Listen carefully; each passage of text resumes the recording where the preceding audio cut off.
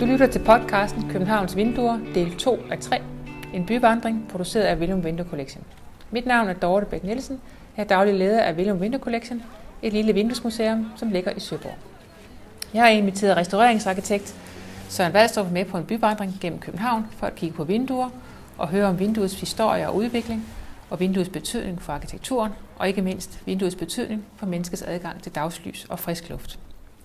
Anden del af turen går fra Kongens Nytorv til Nytorv, hvor vi vil stoppe på hele 13 udvalgte bygningsværker. Mellem hver bygning vil du høre en lille lyd, og så skal du pause eller stoppe podcasten, til du er ved næste bygning på ruten. Vi starter turen på Kongens Nytorv i Charlottenborg, hvor vi skal kigge på hele 3 typer vinduer. Vil du tale om hovedfacaden mod Kongens Nytorv, Søren? Ja, det er jo et slot, kan man sige, som er bygget til kongens søn, ud fra et Gyldenløve, der var statholder i Norge, og det er bygget i 1670'erne i det, vi kalder nederlandsk renæssance, altså inspireret fra Holland. Det ses blandt andet på de mørke mursten, som indgår i facaden, og det ses også på det indgangsparti, som ligger i midten, som har en lille balkon over porten. De 3 vinduestyper, som vi skal se på, er det ældste. Det ligger på første salen, den høje bæletage. Det er barokvinduerne, og de er typisk ved at være symmetriske, både lodret og vandret. Det vil sige, at tværposten sidder lige i midten, og så har det 6 ens rammer. Ovenover dem sidder det, der hedder domestiketagen, altså for tjenestefolkene, og de er så noget mindre, men er også symmetriske. I stueetagen er der så med tiden, fordi det er bygget om mange gange, så er der kommet klassicistiske vinduer i, og det er altså nogle, vi har fra begyndelsen af 1800-tallet og frem til 1850-70 stykker. Og de er karakteriseret ved at have en hævet tværpost, og så har de 6 ruder. Ja, hvis vi går igennem porten og går op til højre, ja, så kan vi faktisk se de her vinduer indefra. indefra. Det er den eneste gang på turen her, vi kan se vinduer indenfra, men der sidder et meget flot klassicistisk vindue lige og trappen op til højre.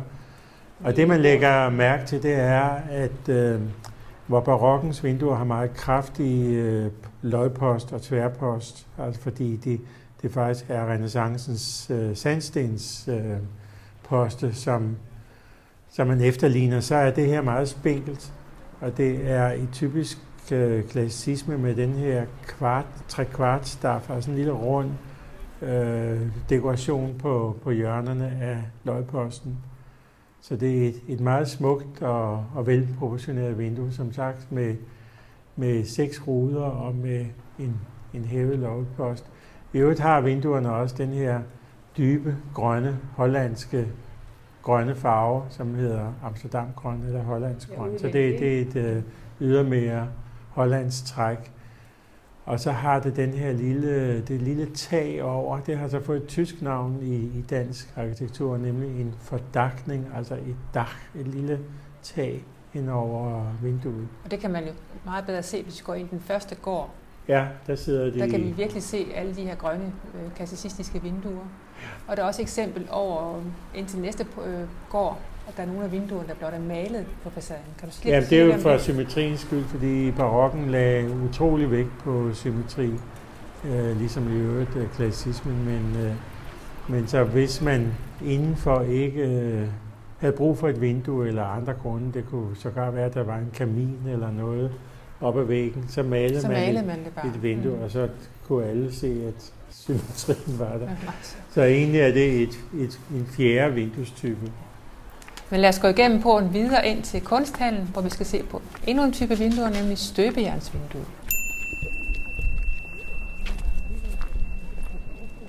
Der er vi over i historicismen, som igen vil vise noget nyt og nye materialer, og man er tilbageskuende i arkitekturen, så man efterligner tidligere stilarter. Det er nu ikke så karakteristisk for det her hus. Det minder faktisk meget om Charlottenborg egentlig, hvad det jo også ligger sammenbygget med. Men en af de ting, hvor man laver noget nyt, det er vinduerne, nemlig man introducerer støbejernet.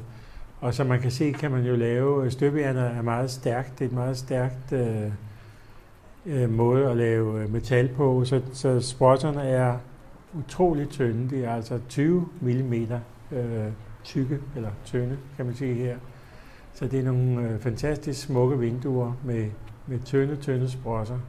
Men typisk for historicismen, så er der også både rundbuede og firkantede klassicistiske vinduer i ja. denne bygning. Ja. Man blander stilarter, ikke? Netop.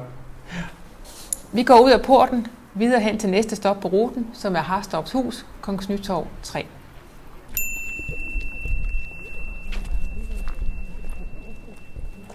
Vi står nu foran Harstorps hus, Kongens Nytorv 3, som er et meget klassisk eksempel på et klassicistisk hus. Ja, København har jo haft 3 bybrande. Den ene i 1728, som har medført kvarterer med barokhuse. Og så havde vi en brand, eller så havde København en brand i 1795.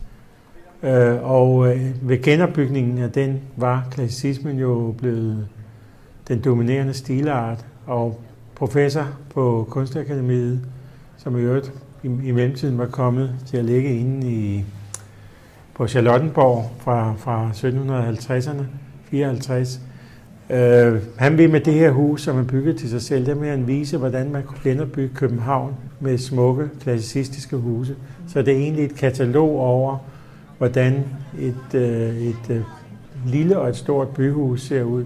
Så hvis vi ser helt til venstre, så har vi et byhus med en dør i midten og 2 eller 5 fag, men altså yderfagene er særligt markeret med indfatninger, så det er sådan et jævnt byhus. Hvis vi ser i midten, så har vi den her store frontispice, som den hedder, med de græske søjler, men den har så et vindue til hver side, så det er sådan set et ekstra fint byhus. Og hvis man så går rundt om hjørnet, så kan man se et tredje byhus, nemlig med en port i midten, og så ellers vinduer, ligesom de her. Kan du sige noget om glasset her? Ja, jeg først vil lige sige om vinduerne. Det er jo småsprossede vinduer, fordi på det her tidspunkt, der havde man et glasmonopol i Norge, eller man havde henlagt den danske glasproduktion til Norge, og for at støtte den, så var den altså monopoliseret, så man måtte kun importere glas fra Norge, ikke fra andre steder. Dog, hvis der skete ulykker i København, hvis der sprang noget i luften på kastellet, så kunne man få lov at importere glas andre steder fra, men det var undtagelserne. Men her ser vi faktisk et klassicistisk vindue, som er småsprosset. Så det minder egentlig meget om rokoko-vinduet med de her småsprosser og den hævede løgpost. Senere skal vi se, at man altså har større ruder i klassicismen. Vi går videre til næste stop på ruten, som er lige rundt om hjørnet, nemlig Brøndums hus, som ligger på August Bournevilles passage nummer 1.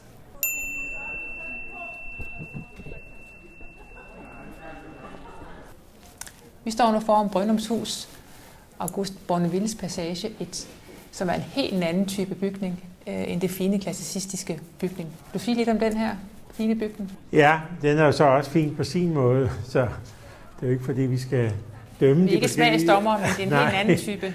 Vi er jo også senere op, så det her, der er vi i det hedder historicismen, som også bliver kaldt med mange skældsord rundt omkring i arkitekturhistorien, altså kransekagestil, konditor, flødeskum og så videre. Det er jo en meget værdig eksponent for, fordi der sker altså virkelig meget på den her facade.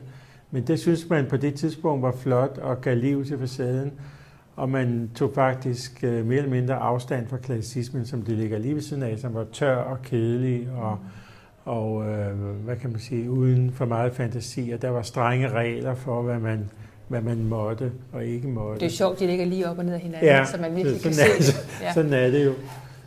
Her der siger man så også, nu har vi ikke snakket om det, jo vi har snakket om det klassicistiske vindue på Charlottenborg, men her der stryger man jo så den yderligere sprosser, der er, så det bliver altså til et såkaldt dannebrogsvindue, som er meget typisk for historicismen.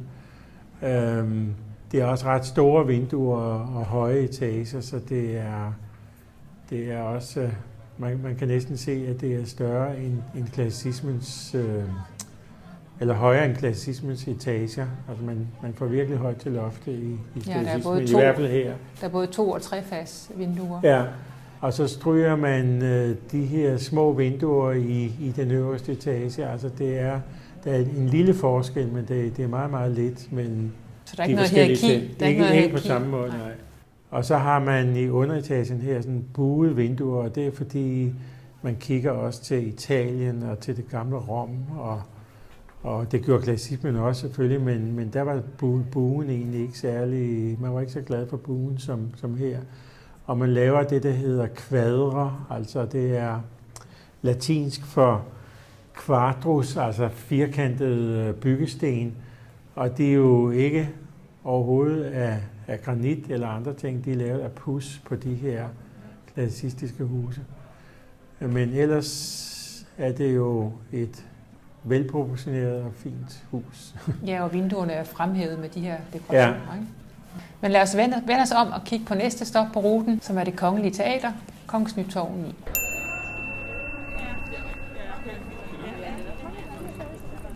Vi står nu foran Det Kongelige Teater, Kongens Nytorv 9, som er en helt anden type historicistisk bygning. Vil du sige lidt om vinduerne her, Søren? Ja, vi kan jo først lige sige, at det er Wilhelm Dahlerup og Ove Pedersen, der byggede det i 1872-74. Og det er det andet teater på stedet, hvor Eigtved, samme Eigtved, som vi har kigget på Amalienborg, byggede det første. Det er meget typisk for historicismen, at man gerne vil have store vinduer. Vi har været inde på det tidligere, og især de her trefagsvinduer bliver meget populære. Og nu kan man sige, at det trefag, men der er altså 3 fag, der er et bredt i midten, og så er der nogle smallere i siden. Og det udvikler sig faktisk på Frederiksberg Østerbro til sådan et meget stort vindue med glas i midten. Men hvis man kigger på de her buede overvinduer, som sidder på allerøverste oppe, så har de en reference til nogle af de termeanlæg, som ligger i Rom, som stadigvæk var bevaret på den her tid, og hvor man egentlig har vinduerne tilbage.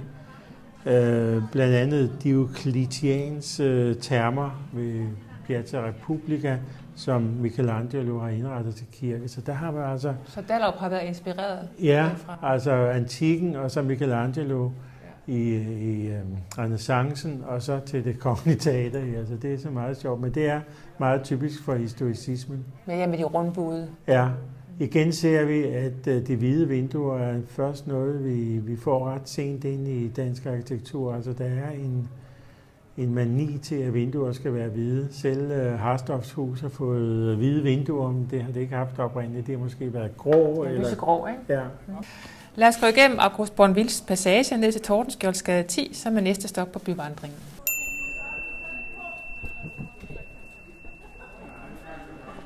Vi står nu foran en tilbygning til Det Kongelige Teater, Tordenskjoldsgade 10, som er en helt anden slags både vinduer og bygninger. Er det, man kalder postmodernistisk? Ja, altså vi har jo modernismen, som vi har tidligere kaldt funktionalismen, men den fortsætter jo i adskillige år. Den fortsætter faktisk helt op til 1960-70. Ja. Og så for at få et navn til den stilart, som efterfølger modernismen, så har man kaldt den postmodernismen, altså efter modernismen, den der kommer efter modernismen. Og vi ved egentlig ikke, om den er slut endnu, fordi vi har ikke rigtig noget navn for det, vi har i øjeblikket. For de næste. Så egentlig slutter postmodernismen omkring år 2000. Men her har vi så et eksempel fra 1985, som egentlig er meget typisk postmodernistisk. Selvom det er en indpasning i en gade, så det vil sige, at man overholder gesimshøjder, og man overholder byggematerialet, som er mursten. Men ellers har man så lov til at lave forskellige ting. Blandt andet de her vinduer, som i postmodernismens ånd ikke må ligne noget, der har været tidligere, men skal sådan være nyt og hvad skal man sige... Der er stadigvæk lidt referencer til tidligere tiders arkitektur, ja. Ikke? Så det er egentlig meget sjovt at se. Der er også vandrette bånd og så videre på, så egentlig er jeg synes, det er fint lavet. Det har så en ting, man også elskede, det er den her vandskuring, som postmodernismen også elskede. Det var som om murstenene var for kedelige at se på, og så vandskuer man med sådan noget cementpus som det der. Det er måske lidt gråt og kedeligt. Men man er ikke rigtig begyndt med farver på det her tidspunkt, men det kommer lidt senere. Det har man til gengæld i glasset. Jeg kan se, at der er tonet glas i vinduet. Ja, der sker jo det, at omkring, du siger jo det før, men jeg mener omkring 1970, da det kommer det i hvert fald i produktion, det der floatglas, det er så det helt perfekte glas, som man kan lave ved, at når man trækker den her glasplade op af det flydende glas, så kan man altså trække den vandret op, så den kommer op og flyde på noget flydende tin, som har det samme smeltepunkt, nemlig 1300 grader. Og fordi det ligger der i et stykke tid og glider langsomt henover, så bliver det fuldstændig perfekt, uden spor af den menneskelige lunge eller noget som helst andet. Så det er jo det, man har drømt om siden 500-tallet, at man kunne lave noget, der var så perfekt. Og nu synes vi jo, det er faktisk lidt kedeligt og egentlig også lidt hyggeligt. Men man kan få meget store stykker glas. Ja, kæmpe store stykker glas. Og fabrikkerne i dag laver det helt kontinuerligt, så det vil sige, det ryger bare ud. Altså tidligere skulle man stoppe og tage dem til side. Og det passer selvfølgelig også til sådan et hus som det her. Der hvor det er lidt, hvor det går lidt galt, det er jo når man sætter floatglas i gamle bygninger, synes jeg. Der er måske lidt nørdet. Der går lidt tabt, ikke? Men det gør der nemlig, fordi glasset er jo også en del af den tid og den arkitektur, og de ting skal jo passe sammen. Ja. Men det sjove ved den her bygning er, at de sidder ved lige stor afstand. Der er en vis harmoni i facaden. Den er meget symmetrisk egentlig. Ja. Men det er nu egentlig heller ikke... Der er mange af de der postmodernistiske huse, som genoptager symmetrien. Et meget kendt eksempel er jo Blangstedgård ved Odense, som er sådan noget... Hvor der er alle mulige. Ja, men stadigvæk mange symmetriske ting. Det er sjovt sted at besøge i øvrigt. Ja. Lad os gå videre til en anden modernistisk bygning, nemlig Nationalbanken, Havnegade 5.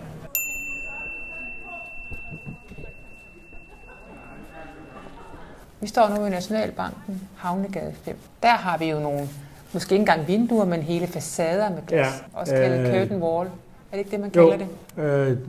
Det er jo Arne Jacobsen, som er en af vores største arkitekter. Vi skal også kigge på et hus mere, som han har bygget, men ellers har vi jo SAS-huset inde ved Hovedbanegården, som også er et af hans hovedværker. Men den her, som jo erstattede en tidligere Nationalbank, som var bygget i italiensk renæssancestil, men altså måtte lade livet for den her, der har man det, der hedder en curtain wall, og det var netop fordi man kunne lave de her store glas, faktisk allerede i 90'erne, men efter 2. verdenskrig, der er Arne Jacobsen faktisk på verdensplan, vil jeg sige, en af dem, der videreudvikler curtain wall, som betyder en gardinvæg. Det er jo fordi glasset kan ikke bære noget, så hvis man vil have store glaspartier, er man nødt til at hænge det op på en bærende facade. Derfra kommer navnet. En gardinvæg på engelsk. Og det har ikke fået navnet gardinvæg på dansk. Men altså, og det kan man jo tydeligt se her, hvordan glasset ikke bærer noget som helst, men hænger uden på huset. På mange andre, blandt andet stillingshus, som vi skal se senere, er curtain wallen, der sidder der andre tynde stenfelter imellem glasene, fordi det på det tidspunkt var det for provokerende at have så meget glas som her. Men det er meget, meget typisk. Så er det jo det her tonede glas, og det er jo, jeg ved ikke, det var en mani, man havde der i 60'erne. Jeg tror, man er gået helt væk fra det i dag. Også fordi det giver et dårligt lys inde i huset, og man siger, at folk ser syge ud, når de sidder i sådan et tonelys. Altså, de ser konstant syge ud. Er der tonet glas i hele bygningen? Også i gavlene? Ja, vinduesspalterne der. Ja. Lad os gå videre til næste stop på ruten, som er Lille Kirkestræde 1.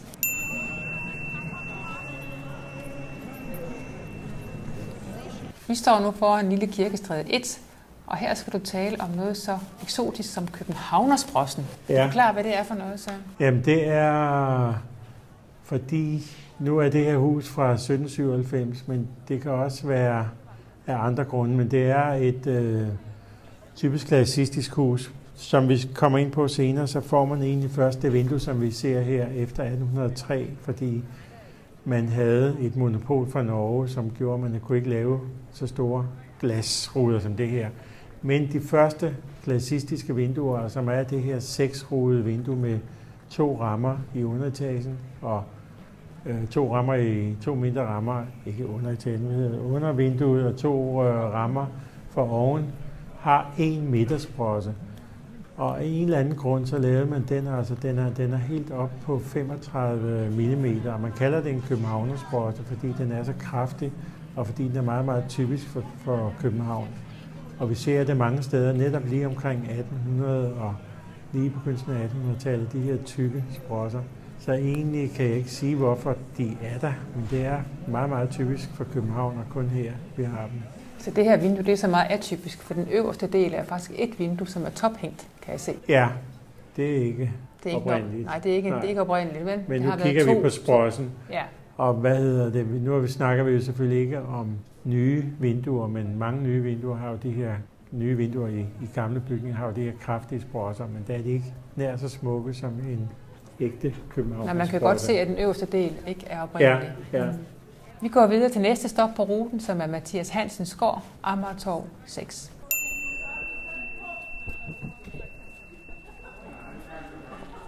Vi står nu foran renæssancebygningen Mathias Hansens gård på Amagertorv 6. Og det er et af de få renæssancebygninger, vi har tilbage i København.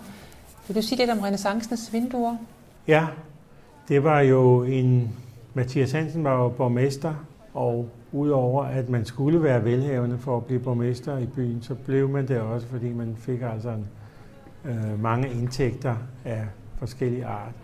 Og derfor er mange af de her borgmester byggede store huse, dels for at vise deres magt, men også for sådan lidt at pryde byen, gøre byen smukkere. Det var en del af det. Renæssancens vinduer er så bygget op på den måde, at man altså har en sandstenshul med nogle sandstensposte, hedder det, altså en loddepost og en tværpost. Og bag det sidder der nogle indergående trærammer. Og det er egentlig det, der er gået videre i tyske vinduer og i hollandske vinduer og i franske vinduer, at man altså har et hul, og så har man nogle indergående rammer i italienske vinduer også. I Danmark fandt man hurtigt ud af, og man kan faktisk også se, hvordan man kæmper med at få vandet ud fra de der indergående vinduer med sådan en kobberplade. Der fandt man ud af, at udadgående vinduer er altså det smarteste i vores klima. Men i starten var der altså sådan spinkle trærammer med blysprosser, der sad indvendigt og åbnede indadtil. Men de der sandstens stavværk, som der også hedder, det er så typisk for renæssancen. Ja, og det er jo det, når vi får barokvinduerne, så er stavværket eller postene faktisk lige så kraftige som de her sandsten. Fordi man kopierer sandstens. Ja, også fordi det nogle gange var et bindingsværkshus, så kunne man ikke lave det i sandsten. Så det blev kopieret i træ, og så blev det efterhånden mere og mere trævinduer, vi ser. Men det er... Og her er også sandstens ornamentik, altså ved omkring vinduerne. Ja, det er jo fordi, igen, at vi inspireret fra Holland, gavlhusene i Amsterdam og andre steder, som står med det her flotte prydgavle med alle mulige dekorationer. Så det skulle man efterligne her i København. Det er jo egentlig hejsekviste, som man kunne hejse varer op i tagetagen. Sådan er det i Amsterdam. Her bliver det sådan rene prydkviste, og det går så videre ned ad facaden. Og ligefrem dobbeltgavle. Ja, de har jo et i Aalborg med træ, altså Jens Bangs stenhus og træ af de der, så det var lidt finere, men altså der var jo heller ikke, tidligere var det jo ikke sådan, så hovedstaden var den største og flotteste by, altså den var den største, men de andre byer var lige så rige. Lad os gå videre op ad strøget, op til Helligåndshuset ved Helligåndskirken, Waltendorfsgade 23.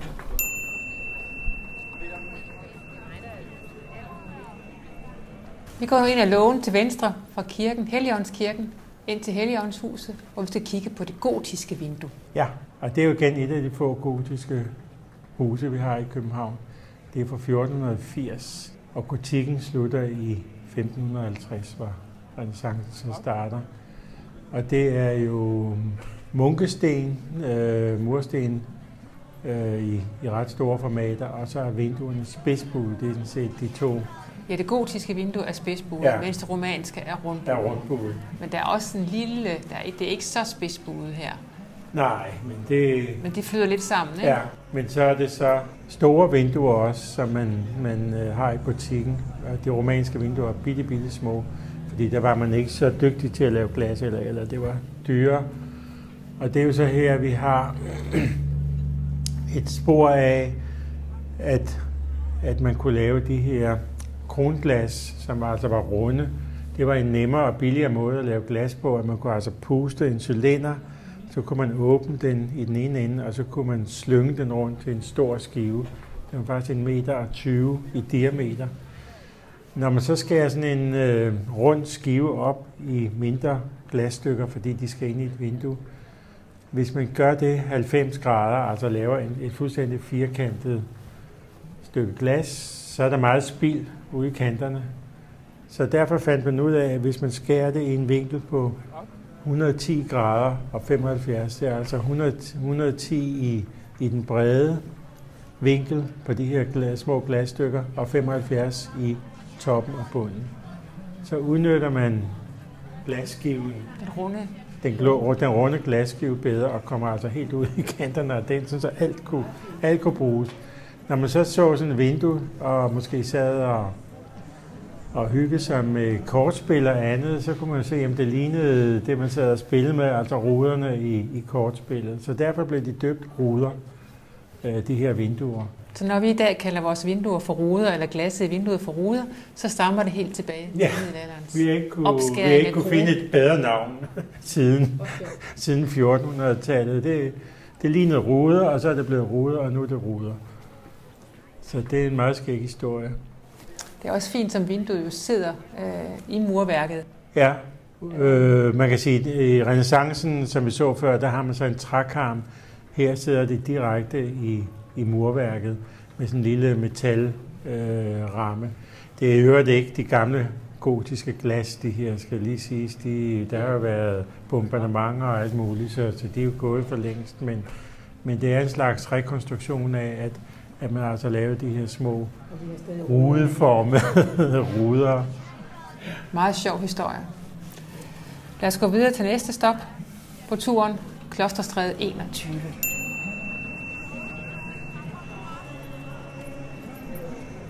Vi står nu foran Glarmesterens hus, Klosterstræde 21. Og her må man sige, at der er nogle helt specielle vinduer med noget helt specielt glas. Kan du sige lidt om det her specielle glas? Ja, det er jo faktisk sådan det vi kalder et ildebrandshus, altså et hus efter branden i 1728. Men så er det så det kan også være fra 95, det er faktisk klassicistisk med den her underetage. Men så er der så flyttet en glarmester ind, og han vil så vise, hvor dygtig han er.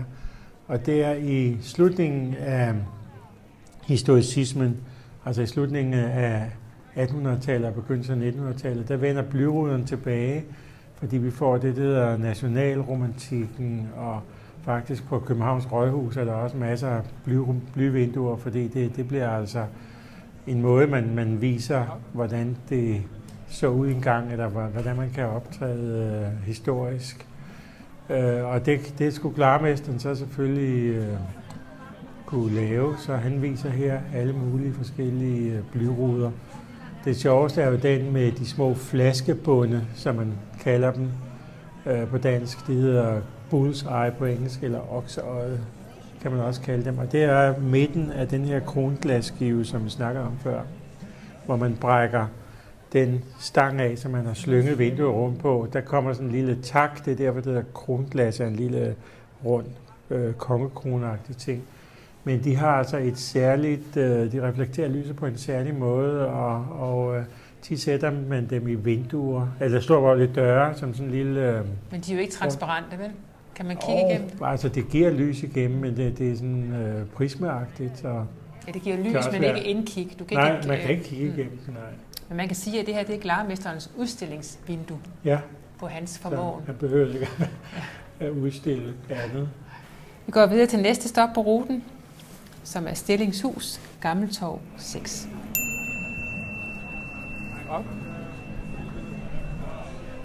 Vi står nu foran Stillingshus, Gammeltorv 6, som også er et hus Arne Jacobsen. Og her er også curtain wall, men på en helt anden måde. Vil du sige lidt om det, Søren? Ja, altså som sagt fik man der allerede i 1890'erne, 80'erne og 90'erne meget store glas, og man udviklede det, der hed curtain wall i Chicago og i USA. Og så kom 2. verdenskrig, og så var den belgiske arkitekt Mies van der Rohe, han måtte flygte til USA, til Chicago. Og man kalder det den anden Chicago-skole, altså der, hvor man udviklede modernismen, hvor den første var altså opfindelsen af curtain wall, men Mies van der Rohe videreudviklede curtain wallen faktisk i retning af det, vi ser her. Og Arne Jacobsen var faktisk en af dem, der virkelig også benyttede den her byggemåde. Nu ligner det måske for de fleste et almindeligt hus, men man kan se både i stueetagen og op på første sal, at søjlerne sidder et stykke fra facaden. Altså der står nogle meget, meget kraftige søjler. Og det er fordi både vinduerne og glaspartiet, altså det hele det glasparti på første sal, kan man jo se, det kan ikke bære en pind, fordi altså, så vil glasset knække. Så det hænger altså i den bærende konstruktion.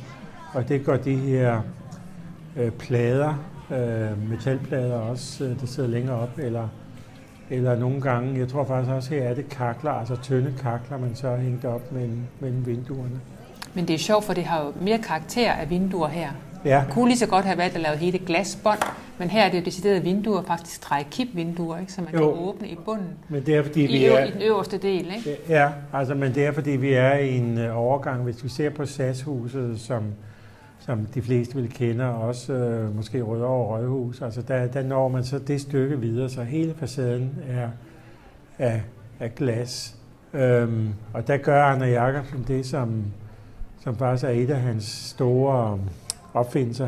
Han laver dækkene, altså man skal jo gå på nogle facader, på nogle etagedæk inde i huset, men dem spidser de ud, så de ender altså flyvemaskinevinge tyndt ude i kanterne, og derved kan glasset altså ud, som om det nærmest går fra top til bund, og med bitte tynde sprosser imellem.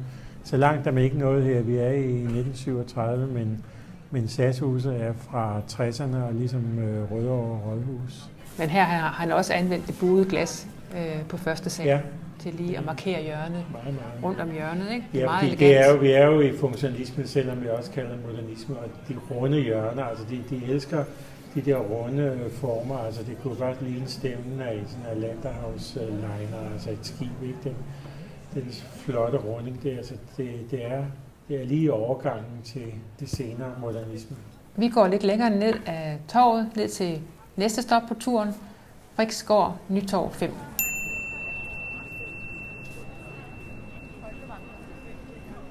Vi står nu foran Friksgård, Nytorv 5, som er en helt anden type bygning.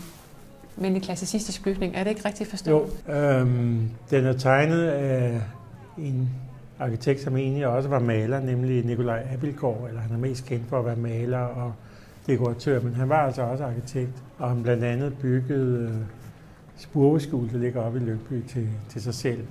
Men her har han altså lavet et byhus ud til Nytorv. Det er egentlig forhøjet med en etage, man kan se på siden, hvor lavt det egentlig har været, så det har været lidt lavere. Men det, der er interessant ved det her hus, det er, at man havde frem til 1803, hvor det her hus er bygget, et monopol på glasfremstilling i Norge. Fordi det var jo, Danmark og Norge var en helstat. Men man fandt ud af i 1803, det gik altså ikke, der skulle bruge så mange glas, og de norske, man klagede over, de var for små ruderne, så man var altså nødt til at lave opsprossede vinduer. Så Abildgaard opfinder det her, eller designer det her klassicistiske vindue med de 6 ruder og de 4 rammer, som er meget smukt proportioneret. Er han den første, der tegner det? Det står der i hvert fald i arkitekturbøgerne, at det her er første gang, vi ser det klassicistiske vindue i København. Og det er jo fuldstændig efter klassicismens ånd, fordi vi har det gyldne snit i hele vinduets størrelse. Så har vi kvadratet forneden, hvis vi ser under tværposten, og så har vi faktisk det gyldne snit liggende ovenfor. Så det gyldne snit kvadratet, og vi har faktisk også dobbeltkvadratet siddende i rammerne. Det er de 3 ting, som man skulle kunne opfylde under klassicismen, og det hele kan man altså lave på et og samme element. Og egentlig for at vise, at en form har form efter det gyldne snit, og det vil sige, det er altså i virkeligheden formen 3-8 fra den ene side til den anden, altså bredde på 3 og 5-8. Så lægger man et kvadrat i den ene ende af det gyldne snit, og så skal det gyldne snit komme en gang til. Så lægger man et kvadrat i den, og så opstår der faktisk en snegl i den her tegning. Var det noget, man brugte, fordi det var fuldmurede huse? Havde man så brug for, at det var det gyldne snit, at vinduerne skulle passe ind i Ja, det skulle også murforbanderen, det er nemlig rigtigt, at der skulle være brystning og sådan noget, så det har faktisk ikke været så nemt at lave det her vindue, men det skulle passe ind i alle de ting. Og derfor er det gyldne snit vigtigt. Det er meget, meget godt gået, må man sige, at man kunne det. Men lad os kigge over på den anden side af Nytorv til næste stop på ruten, Københavns Byret, Nytorv 25.